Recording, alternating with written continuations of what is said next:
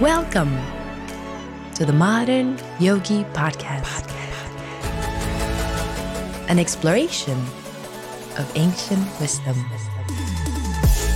Hello, everyone. Welcome back. We are on episode number 38. We're so happy you've all stuck to the journey to listening day in, day out, or I guess week in, week out. Yes. Every week. Yeah, and we are on chapter number 6, text number 10. And if you're following along and if you have any questions, you can always check out our Instagram at Modern Yogi Podcast. At Modern Yogi Podcast. A Modern Yogi Podcast. Send us a DM, any questions, comments, concerns, let us know, and we will answer it on air. Beautiful. And a quick recap, Shamali. Alrighty, tighty. So this chapter we started Dhyana Yoga. So Dhyana means meditation. We just ended the whole section on Karma Yoga. And it's interesting because there's a whole ladder that's compared to the eightfold system of yoga that is divided into 3 sections. Jnana Yoga, Dhyana Yoga, and Bhakti Yoga. So these are the 3 parts of the ladder, all leading up to the highest, which is Bhakti Yoga. And essentially, Dhyana means meditation. So we're trying to really go within, meditate on the self. We talked about Karma Yoga, which is action. In comparison, Dhyana Yoga is within. It's an internal state of meditation. But at the same time, Bhakti or devotion or love of Krishna is the highest because it encompasses all of the previous steps of the ladder are encompassed within Bhakti Yoga. Okay, pop quiz, okay? Yeah. Dhyana with a D. Uh-huh. What is it? I feel like you're the student that just did not hear what I said. It's meditation. I just said that. I know, but people zoned out during your... people. Sure. Not Okay. for herself. No. I was paying attention to you. I don't know what you're talking about. Okay, pop quiz. All right. Dhyana. I literally just said meditation, dude. Bhakti. Devotion, love, Jnana. knowledge, Karma. Work. There we go. What's your name? Shamali, what's yours? She won. You passed. 5 out of 5. Thanks. Very nice. That's totally derailed my thought process. Oh, my bad. It's okay. I can repeat it for you one more time. Okay. So we talked about Jnana Yoga. Yes. Right? Yes. Which is knowledge. We talked about Karma Yoga. Beautiful. Which is work and action. And then we talked about Dhyana Yoga, which we're talking about right now, which is meditation. Right. And then at the end, we're going to realize that Bhakti Yoga is like the thing highest. that holds, the most, right? So that's... And side note, if someone hears karma and thinks, like, how is that connected to action? Right, because, for every opposite and equal, for every action we get an opposite and equal reaction. So we do something good karma, something bad karma. But that's all through action, through we're accruing that karma through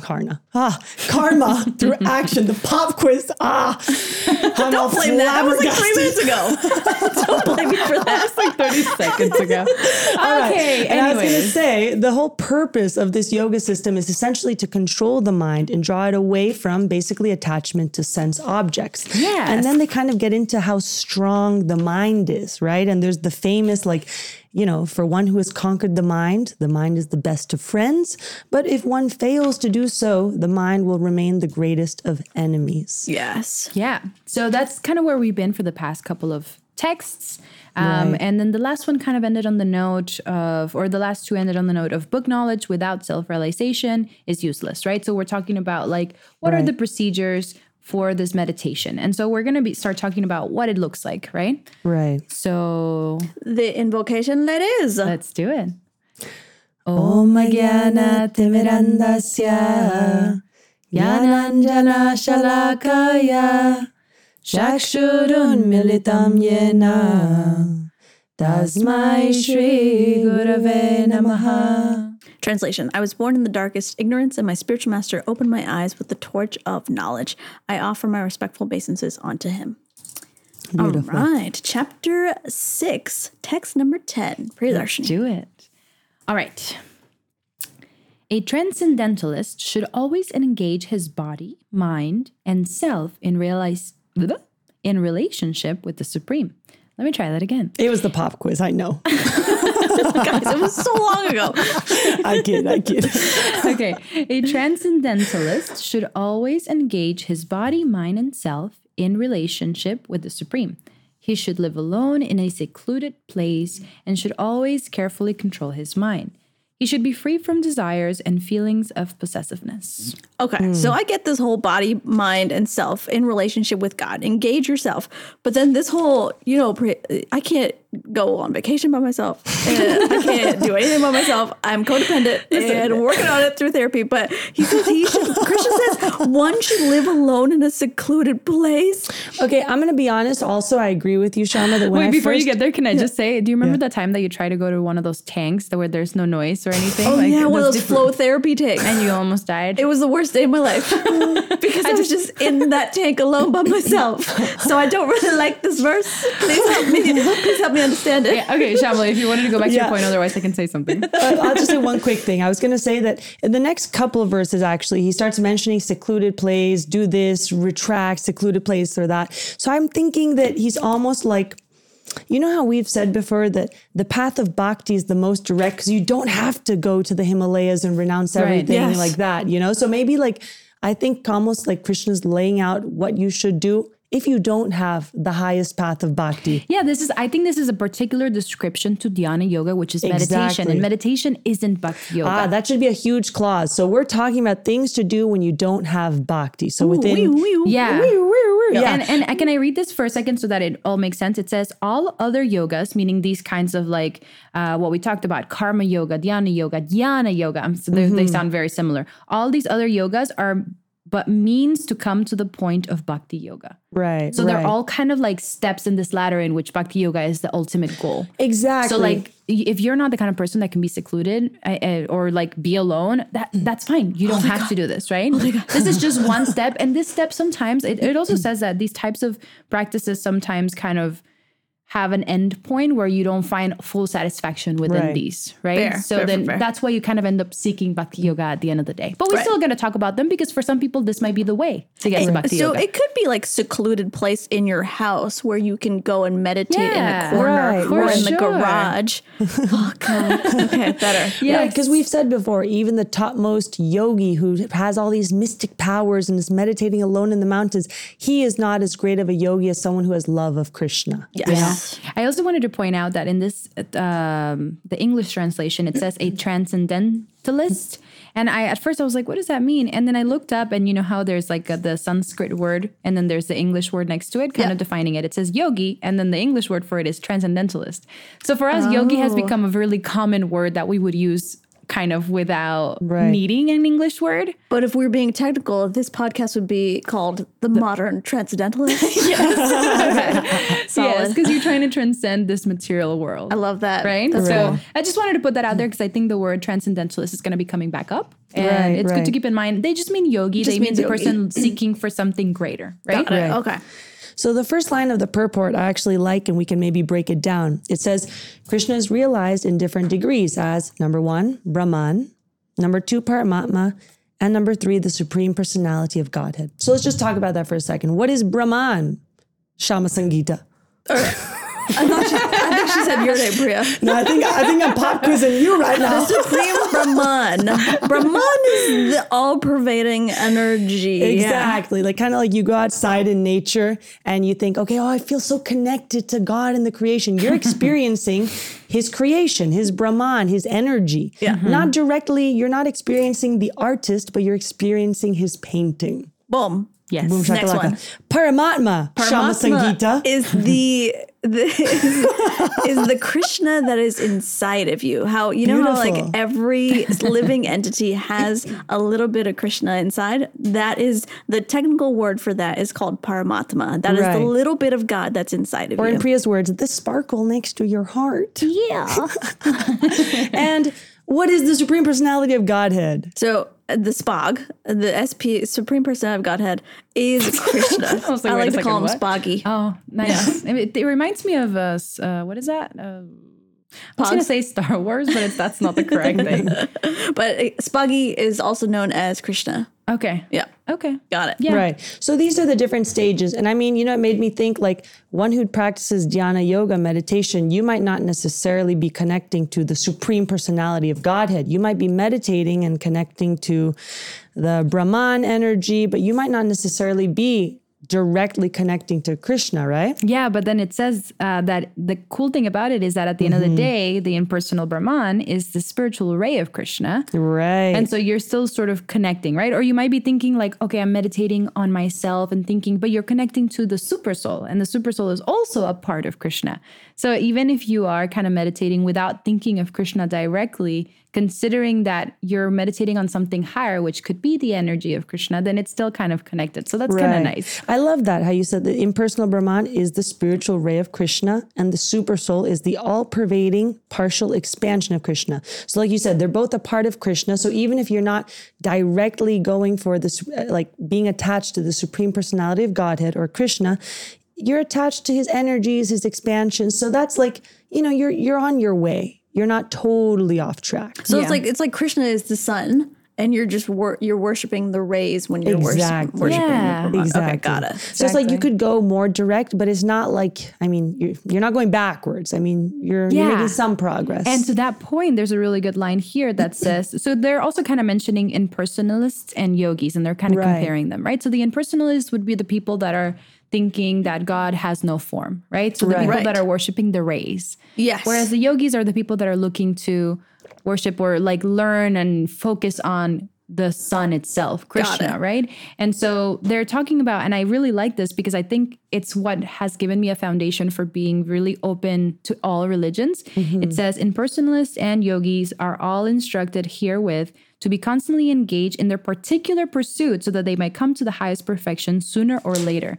Meaning that we don't discourage you from your path, because at the end of the day, if you're kind of going in that direction of seeking for God, you will eventually find him. Yeah. Right. So like whether you're a Christian, whether you are a Muslim, whatever religion you might be, if you're actually practicing the principles, right? Whether you're an impersonalist, whatever you might be, if you're practicing the principles, you'll come to the sun at the end of the day, sooner or later. Yeah. It just might take you a little bit longer. But I think it's like we've all been in those yoga classes where it's like, oh, feel the light around you, worship the light around you, that type of stuff, right? And that stuff is like, it's good. And the people who are worshiping that light or that energy or that nature, and even some religions that don't have like a face to the name God, it's they're worshiping the energy of God. And so we shouldn't chastise them for doing that. Should encourage them. We should encourage them to do what they need to do, because eventually, hopefully, maybe through their service, they find their way to a more personal relationship. Yeah. Exactly. I think, like for me, particularly, a personal relationship is needed. I don't know, for particularly for me, I can't imagine. I'm a personable person. Like when you, that's a silly way. Personable person. Okay. Like if you are in person with me, I'm full on, right? Yeah. But if it's like, if you live 600 miles away, I'll call you every now and then, but our relationship isn't going to grow to the same extent. And for me, I feel like that's kind of how I feel about my relationship with God. The fact that I am able to picture what my God looks like and what he likes to eat and what, like these qualities and these things that are very personable make it easier for me to develop a relationship. So even though we're like, anyone who is practicing faithfully in their path, like it's going in the right direction. I do think that there's something really special about a personal relationship. Yeah. Right, because almost like who's the other end, who we're in correspondence with. We have a direct name, address, and location. We're not just sending our love up into the ether, but it's a lot more channeled. And that's why in one point in the purport it says, a directly Krishna conscious person is the topmost transcendentalist, because such a devotee knows what is meant by Brahman and Paramatma, meaning we know what all these energies are. We know the Lord. We know his impersonal and personal energies. We know him in the heart as Paramatma. Like, they say to know someone is to love someone. I know I've mentioned that before. So we really then deeply are trying to get to know Krishna. And at one point in the Gita, he says, I think something along the lines of only 1 in a million really tried to know me. So we're really trying to take steps towards him, to deeply know him or to love him. So yeah, I going back to the first line of this verse, actually, to a yogi should engage his body, mind, and self in relation with the Supreme, and that does cause like a very it's a personal thing, right? I have an example of my mom actually. like about a month ago, her car got stolen from the driveway, right? my and God. my mom is the least materialistic person ever, right? She didn't even care about her car getting stolen. She was just like, that's fine. But there was a little statue of baby Krishna inside of the car. Oh. And she was so heartbroken because we've had that car for a really long time. And she was like, I just want to see my Krishna again. I just want to see my Krishna again, right? She was the epitome of like she was crying, and she had her body, mind, and self in that relationship with that little deity of Lord Krishna in the car, right? And that's the only thing that she was craving, right? Just missing him. And then 3 weeks later, the police call her up and was like, oh, we found your car. It was stolen by a bunch of crackheads. And so the police returned her car, and the Krishna was inside. Aww. And so she was like, oh, Krishna just wanted to go for a joyride, and he came back to me, right? But it's like, she's literally like, she really taught me that engaging your body, your mind, and yourself in that relationship is so, so, so important. Yeah. You know? Right. And I love that, because the more of ourselves that we can engage, the more we enter this trance-like state that they talk about here in the purport. It says, one should always think of Krishna and not forget him, even for a moment. Concentration of the mind on the Supreme is called samadhi, or trance. So then it's not a mechanical process, but if the more we can dedicate just our full heart, mind, and soul to Krishna, we become almost like in a trance, like nothing can break our distraction. No mental or physical pain can take us away, because in fact, we feel we need it. The more mental and physical pain we're in, we need that connection. Yeah. I want to share one quick thing. I could say so much about this, but I'll say one quick thing about my spiritual master, who, when I think of the word samadhi, I think of him, because even up until the very, very end, as he was preparing to leave his body, he was chanting, he was meditating, he was thinking of Krishna, and not anything deviated him. Even his spiritual master, so my guru's guru, told him, Maharaj, you don't have to chant right now. That's okay. He was like in more pain than we can even imagine. And at first he told him, please don't give me that order. I have to chant. And he said, if I myself don't struggle, how will I ask my disciples to struggle? And that really touched my heart, because I felt like, it honestly sometimes is a struggle. We have work, families, responsibilities. We have one foot in this world, and it's not always easy. It's not always just a walk in the park. Sometimes it's going to be difficult, but through thick and thin, and through ecstatic symptoms of love, or through suffering, I need to stay focused and chant, because when you're in that samadhi-like trance, nothing else is as important as cultivating my relationship with Krishna, because that's the ultimate purpose. That's why we're all even here in the first place. Yeah. So in terms of that, that's a really lovely thing. And I do feel like your guru was really exemplary in how he did that. So lovely to see that. Thank you for sharing that. Yeah. I think connecting it back again to dhyana yoga, I think the concentration, it's like, because you're meditating, you have to be concentrated. And it says here that in order to be concentrated, you have to avoid external disturbances. You have to avoid disturbances by external objects. So like other things not to disturb you. But then it also says that you have to not hanker after unnecessary material things. And I think this connects really nicely to your story, Shama Sangita, with your mom. Because it says, it's kind of talking about like how you understanding that everything belongs to Krishna. Yeah. So it says, when one is not attached to anything, but at the same time accepts everything in relation to Krishna, one is rightly situated above possessiveness. Yes. Right? Like you're not possessive, you're like detached. And that's super helpful in being able to focus, concentrate, and like actually focus on what matters and meditate. It says, on the other hand, one who rejects everything without knowledge of its relationship to Krishna is not as complete in his renunciation. So this is like the opposite end, where everyone's like, oh, I'm going to be a minimalist. I'm not going to have anything in my house, even though they're not actually understanding that why we would even do that, right? It's like false renunciation. And we've talked about how that's not actually helpful. It's really good to understand where you're at and work your way slowly up, not to pretend like you're in this level of where I don't need anything. And that's unnecessary. Right, we've mentioned, if not, it becomes almost like an obsession. Like, I hate sense enjoyment so much, I'm going to always think of sense enjoyment. You hate it so much that you're always thinking about it. How dare that person do it? How dare, right? Yeah. So it's not about that. And then it says everything belongs to Krishna, and thus he's that person who understands this is always free from feelings of personal possession and is able to practice perfect yoga. Right. My mom didn't care that her car was stolen. Yeah, she didn't care. Also, I wanted to correct, the police didn't say, oh, it was stolen by crackheads. It was later concluded that there was crack paraphernalia inside the car. Oh, I thought you were just making that up. No, it's true. So the police weren't like, oh, they were stolen by crackheads. We literally came to the conclusion. This is not part of the Gita, but like I just wanted to clarify that point for our listeners, just in case anybody was wondering. Yeah, they were waiting on the edge of their seats for that. Yeah, it was crack paraphernalia found in the car. Dear Lord. Yeah. Okay. Well then. One line I wanted to say is the line. Sorry, continue. The line, right before, Priya, you had said about not hankering for unnecessary material things. The line right before that I also really like. It says he should be very careful to accept favorable and reject unfavorable conditions that affect his realization. So that's a very nice line, but to actually apply that is difficult. Like, okay, when we go about our day-to-day life, how often do we consciously think when we're presented with an option of an activity, what to do, a situation, an event? Do we think, will this help me in my path of bhakti, or will this bring me down in my path of bhakti? So to use that almost like a filter, and I know it might feel artificial at first, and we might not 100% do it all the time, but the more and more we can get that in our mindset, like, will this really help me or distract me?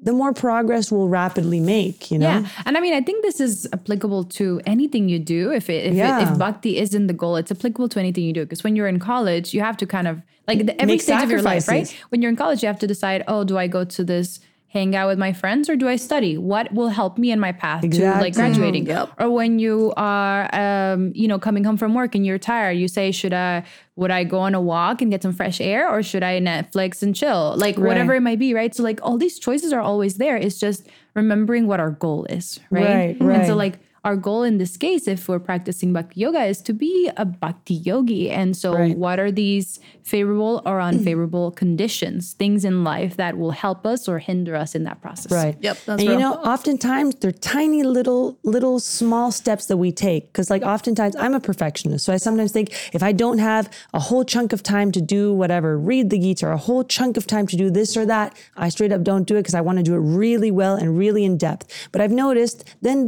with that mindset, I ended up putting it off, and it doesn't happen. So then I start, okay, whatever minutes here and there I can do, even if it's the 20-minute drive to work, I'll put a podcast, or I'll put something that'll like be spiritual and elevate my consciousness. Or even if I have 10 minutes here, I'll start chanting as many rounds as I can in that gap. So like you start maximizing all the in-between moments, and every little baby step you take in a certain amount of time, it becomes a big action. So it's not like, I don't know, I'm throwing that out there because I know that was something that I sometimes felt. Sure. I actually came to the same sort of realization the other day. And for me, it was more like this big. Very big. That's my Hispanic word of the day. All right. Very big tasks that I had to do, whether it was like clean out the balcony or whatever, like big projects around the house where I'm like, oh my gosh, I need 3 hours to do this, but I can't find 3 hours to do this because I'm doing this or this or that. And I realized recently, like, okay, what if I just do 5 minutes of picking up 3 things, 10 things, and I do this every day? I'm actually going to get it done versus like trying to wait for those. Exactly. Or this is something that I recently heard from someone too. And I didn't realize how many people related to this. But the idea that like when you want to call a family member and you haven't talked to them for a while, so you think like you have to have a lot of time in order to talk to them because you haven't talked to them in so long. And so you make this big mountain about the fact that, God, I owe them like 2 hours to talk on the phone at this point because I haven't talked to them for 3 months. And like, like you make up this thing and then you never call them and then it just accumulates. But what if you just call them on your 5-minute drive to the grocery store and you're like, hey, just wanted to check in how you're doing. Like if those few minutes here and there, how they add up versus like this grand big thing that we're making up in our minds. So I agree with the point you were making for sure. Yeah. It works in all aspects of our lives. Yeah. I like this verse because Krishna talks about being a yogi and this giving up this feeling of possessiveness, right? And I think that us as people who are learning from the Gita, learning from Krishna, possessiveness can be so many things. It can be possessiveness of people, right, in our lives. It can be possessiveness of ideas or jobs or things that you think that you deserve, right?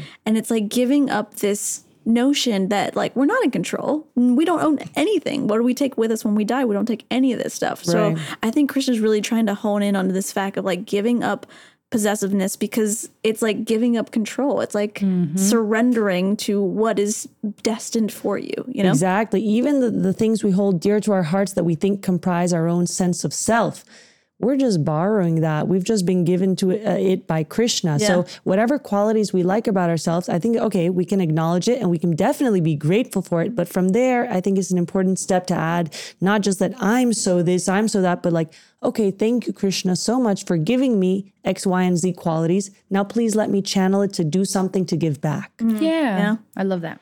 Instead of possessiveness of ego, right? Right. It's like I'm so great. I'm so pretty, whatever. But how do we turn that possessiveness of ego into bhakti? I like that possessiveness of ego. Yeah. And it's like, it's exactly what you said. It's like offering it back to Krishna. How can I use Right. this to serve you? That's Right. nice. So it doesn't mean we don't have eyes. We have eyes. We can see. We can, and it's good if we can see what we've been given, because then the more we know ourselves in that way, the more we can use our natural gifts to give back. So we definitely can see it, but like knowing how to maneuver that. Yeah, love that. I like the thought process of possessiveness of many things, not just objects, right? Yeah. I think Yeah. it's really valuable. Objects, peoples, things that you apply for that you think that you deserve. Or you know even what I mean? ideas. Yeah, Like I've ideas, definitely been one to think like, well, I thought of that first. Why is this Yes. person doing it and then getting credit? And then I think back Right. and I'm like, oh, why am I even thinking that way? Key and Peele have, Key and Peele, they have that Yep. skit that one person tells his friend the joke and his friend says it aloud, the class laughs and he's internalizing, I said that. I said that. Yeah. He got all the credit, all the laughs. I said that. Yeah, exactly. So that's something to work on, right? Because why are we at the end feeling this way? Because we want control, like you were saying, Yes. Shama Sangita. And I Yep. think that's Control, such a great point. recognition, I love all it. sorts But the of things. moment we let go of control, and I was talking to a friend about this, the moment that we let go, it is simultaneously the hardest thing to do and the easiest thing to do. Yeah. The hardest because we're so ingrained to have control over everything. Our lives need to be like this. We're going to apply for this job and get this. We and panic. Yeah, right? But the moment we say, okay, Krishna, I really don't have any of this stuff, and we throw our hands in the air and we surrender, it is simultaneously the hardest and easiest thing to do. And Yeah. once we do it, oof, the anxiety just goes away. You know? Yeah. Shama Sangita, I love the visual. When you said throw your hands in the air, it made me think there's a song by an artist who's within the Bhakti Yoga community that talks about something like that. Like, I know it's hard to let go of the control, but throw your hands in the air and the river will carry you. You're not falling or drowning, I promise. You're going to be carried. And that analogy of the river, I can add one more thing that my spiritual master would say. He said something like, in this life, it's kind of like we're going down a river. And when we're in the banks of the river, in the shore, we're wading through the thickness of it's shallow water. So we're waiting and we're trying to get deeper and it's difficult. It's a struggle. We're holding on to all of our dreams, our aspirations, our goals, possessions. But the second we get to a certain depth in the river will just automatically grab us and take us to Krishna. It just pulls us effortlessly. While in the beginning of our path of bhakti, it does feel like more of a struggle. So that analogy of the river, I think, is very deep because, you can definitely feel that you're putting more effort when you're in the shallow banks of the river to get to the deep side. Once you get to the deep side, the current just takes you. Yep. So It requires faith, though, right?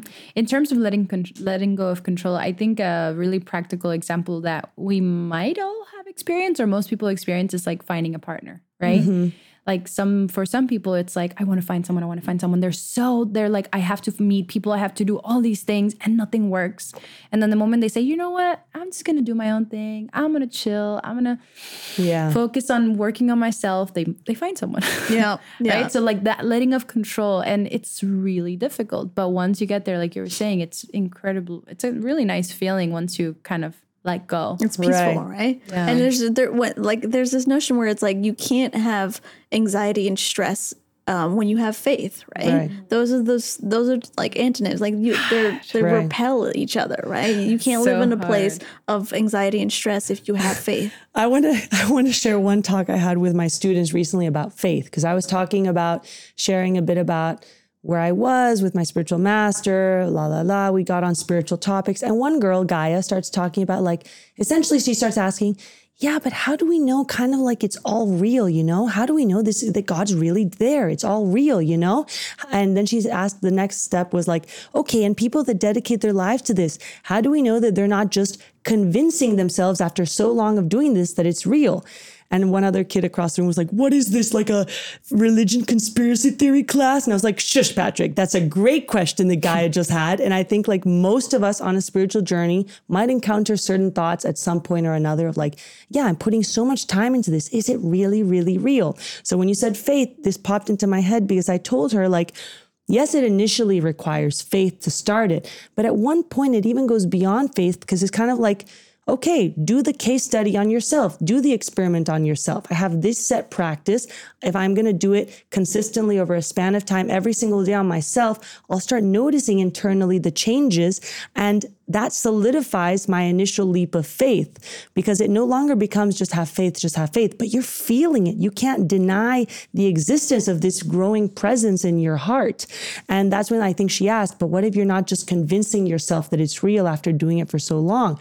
And I told her, well, I think because the results that you get are beyond your expectation, beyond anything I could have concocted in my mind. If it's something I would have expected, okay, but you start experiencing changes that are beyond what you can imagine in your mind. And she kept asking some questions, and her stepbrother was in the class, and he turns around and he says, Gaia, you're not listening to her. It's just because you haven't dedicated enough time on your spiritual path and have no faith, but listen to her answer. And I was like, oh man, these kids are sharp. Wait, how old is Gaia and Patrick and Gaia's stepbrother? These are all kids who are, they're in 7th grade. So what, 7th grade 14. would be like, no, they're 13. 12 because in 8th grade, they're 13. So these are kids 12. who are like, maybe 11 turning 12. These are really smart questions. Oh, these are super smart kids. Like, I feel like as a whole, the society is advancing more and more and more. And it just cracked me up when Sam was like, it's just because you haven't dedicated yourself, Gaia. You have no faith. You haven't done the experience yourself. Oh my God, I love it. Man, when I was 12, I was like, what color fun dip am I going to eat? You know what I mean? But these are like big questions. That's amazing. So I thought it was really cool that like we talked about it. And yeah, I agree, Shama, it initially takes faith, but then it becomes very tangible. And it takes time. It's not always like you're feeling the tangible results. It takes patience, but at some point or another, you start experiencing something that solidifies it solidifies your faith. Yeah. I think in terms of Bhakti Yoga, it's really cool too, because you get a combination of knowledge, right? So it's like at first, I don't know, I haven't had the experience of partaking in other religions, so I can't fully say, but at first, for a lot of religions, it's like, yep, this is what we believe, and it's faith, right? But the cool thing about, I think, Krishna consciousness or Bhakti Yoga is that we get these texts, like the Bhagavad Gita, that actually state facts about what's happening in the world right now, right? Things that kind of prove to us that, oh, wait, this is some knowledge that is factually correct based on just like predictions and things that happen, right? And then you take, okay, this is what they're telling me to practice, right? To meditate, to do this, to do that. And then you try it and then you feel good. So at some point it becomes like, this also just makes sense, right? This isn't necessarily about the end goal of whether, although obviously it is, but it's not about the end goal of like, oh, what am I going to get at the end of doing all of this? It's really not about that process, but rather about like purifying yourself and becoming a better version of yourself. And so I think it's really cool that Bhakti Yoga like relies on faith also, but it also gives us like these tangible things to put into practice. And I just wanted to share that. But yeah, like the roadmap to do this, you get this result. And you you'll try see it and you'll and feel it. And like you were saying, right? Just try it and see how you feel. Yeah. Do the case study on yourself. Love it. Yeah. And so I know that was a long one, but I think this is a very important text that talks about the desire and the possessiveness and the way that we need to engage with God. Is there anything else before we move on to texts 11 and 12? No, just a reminder to always engage body, mind, and self in the relationship with the Supreme. Beautiful. That's kind of like the whole summary of that. Love it. All right. Chapter 6, text 11, 12. To practice yoga, one should go to a secluded place and should lay kusha grass on the ground and then cover it with deer skin and a soft cloth. The seat should be neither too high nor too low and should be situated in a sacred place. The yogi should then sit on it very firmly and practice yoga to purify the heart by controlling his mind, senses, and activities, and fixing the mind on one point. Okay, I feel like we need to say again the disclaimer because, you know. This is Dhyana Yoga, not Bhakti Yoga. Exactly. You don't need to do all of this kind of when you're practicing Bhakti Yoga. Yeah, and it kind of says it here, actually. There's one line, and I want to read a lot of this, but there's one line that says, but often this is not possible, especially for Westerners, right? Because a lot of this times it says sacred places refers to places of pilgrimage. In India, the yogis or the transcendentalists or the devotees, whatever you want to call them, all leave home and reside in sacred places such as Mathura, Vrindavan. What is that first one? Prayag? How do you say it? Prayaga? I don't know. Excuse me, Shama Sangeeta. Oh, Prayaga. No, I don't know. I don't know what that is. Prayag, maybe? Without the A? I don't know. Prayaga. Prayag. Send us a voice note on Instagram. Please tell us how to say it correctly. Prayaga. Okay, Mathura, Vrindavan, Rishikesh, Hardwar, and the solitude practice yoga where the sacred rivers like the Yamuna and the Ganges flow, right? So like this is kind of prescribing to people who have the ability to go to these sacred places and practice this, but oftentimes for us who live in the United States or other countries that are not in India, don't have this facility to kind of do this. Also, it's not really Bhakti Yoga, it is Dhyana Yoga. Right. Yeah, it's not even the most effective for the goal we're trying to reach anyway. Right. And so, yep. It says the so-called yoga societies in big cities may be successful in earning material benefits, but they're not all suitable for the actual practice of yoga. He's right. It's very difficult for one who's not self-controlled. And if our mind is not undisturbed, we cannot practice meditation. But that's why it's said in the age of Kali Yuga, or the present age we're in, you know how like the whole world is divided into 4 different yugas. Yeah. Before you go there, I just want to like say, you said like for right now, all the yogas in the world, they experience success in earning material benefit, right? And when I read that at first, I was thinking like, oh, do they mean like money? And then I realized, no, it just means material, meaning like this body. Like your body might feel better. Oh, right. Yeah. Like your body might feel better when you do all these yogas. But when we're talking about Bhakti Yoga, your soul feels better. Exactly. I love how they worded that. So-called yoga societies. Well, like our intro about when you think of yoga, you might think of downward dogs and Lululemons, but it's so much more than that. Yeah, exactly. So I just thought that was a really cool point that like yoga is helpful for the body, but Bhakti Yoga is helpful for mind, soul, spirit, everything, right? Exactly. And that's why then it's connected to Bhakti Yoga. And so in this present age that we're in, when I love how it says here, when people in general are short-lived, slow in spiritual realization, and always disturbed by various anxieties, the best means of spiritual realization is chanting the holy name of the Lord. Mm-hmm. Right. So it's very difficult in our present condition of life where we're not all that advanced spiritually. It's difficult for us to really focus. Time. I mean, even just look at in the past 100 years, what to speak of that, even like 10 years, videos are getting shorter and shorter and shorter. Social media is changing to match our attention span. Everything is getting shorter and quicker and into smaller frames so we can digest it with our level of focus that we have.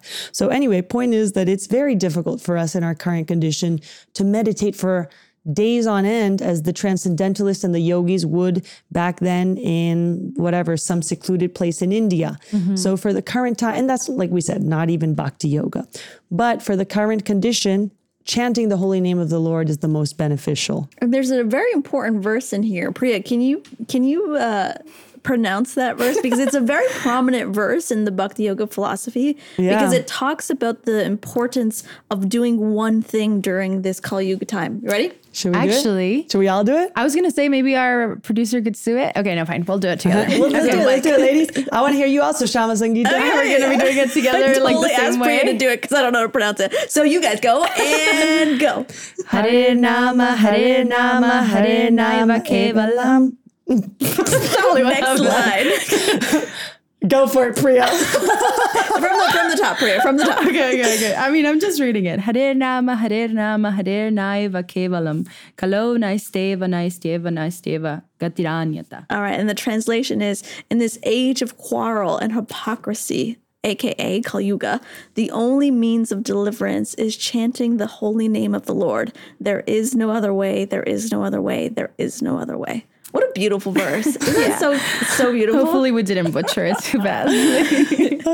But yeah, I love it. It's true. It is. The only thing that we can do during this time that you talked about, Shamali, this Kali Yuga time, is to chant the names of God. Yeah. I think, we're talking about Dhyana Yoga. We're just understanding what it means, how some people used to kind of go into this path of Bhakti Yoga by doing through these processes.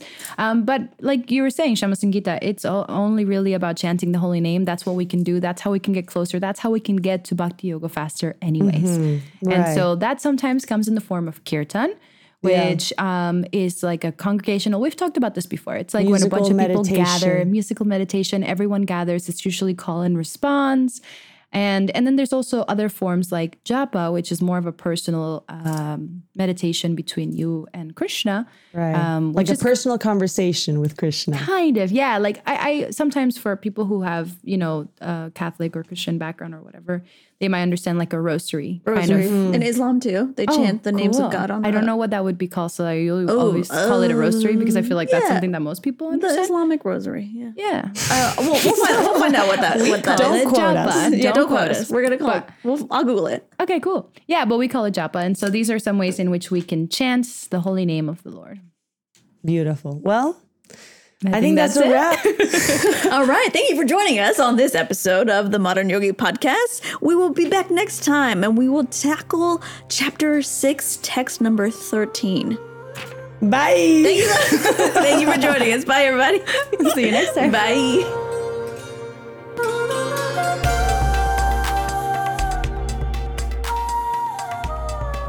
Hello, beautiful souls. If you like what you're hearing, please follow us on Instagram at Modern Yogi Podcast. And if you love what you're hearing, please make sure to share a link to our podcast at Modern Yogi Podcast with all your friends, families, and long-lost cousins. And if you have any questions at all, send us a DM on Instagram at Modern Yogi Podcast, and we'll be sure to get back to you. Thank you for listening to The Modern Yogi.